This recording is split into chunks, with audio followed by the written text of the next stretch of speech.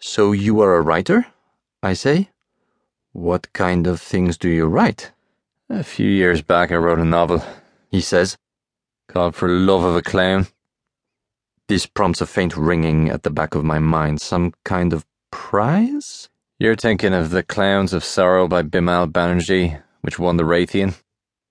My novel came out around the same time, similar enough subject matter. It did all right, but when the time came to begin the next one, I found I'd hit a kind of wall. Started asking myself some really hard questions. What's the novel for? What place does it have in the modern world? All that. For a long time I was stuck, really and truly stuck. Then out of nowhere it came to me. Idea for a new book. The whole thing right there, like a baby left on the doorstep. And what is it about? I ask politely. What's it about? Bull smiles. Well, it's about you, Claude. It's about you. I am too surprised to conceal it. Me? I've been studying you in your daily routine for a number of weeks now. It seems to me that your life embodies certain values, certain fundamental features of our modern world. We're living in a time of great change, and a man like you is right at the coal face of that change. I do not think that my life would make a very interesting book. I say, I feel I can speak with a certain amount of authority here. He laughs. Well, in a way, that's the point. The stories we read in books, what's presented to us as being interesting, they have very little to do with real life as it's lived today. I'm not talking about straight-up escapism, your vampires, serial killers, codes hidden in paintings and so on. I mean so-called serious literature. A boy goes hunting with his emotionally volatile father, a bereaved woman befriends an asylum seeker, a composer with a rare neurological disorder walks around New York thinking about the nature of art. People looking back over their lives, people having revelations, people discovering meaning. Meaning, that's the big thing. The way these books have it, you trip over a rock, you'll find some hidden meaning waiting there.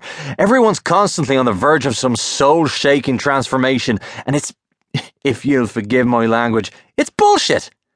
Modern people live in a state of distraction.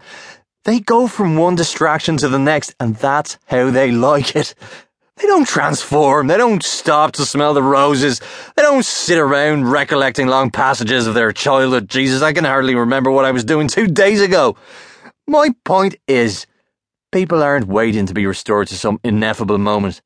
They're not looking for meaning. That whole idea of the novel, that's finished. So you want to write a book that has no meaning? I say. I want to write a book that isn't full of things that only ever happen in books, he says. I want to write something that genuinely reflects how we live today. Real, actual life, not some ivory tower palaver, not a whole load of literature.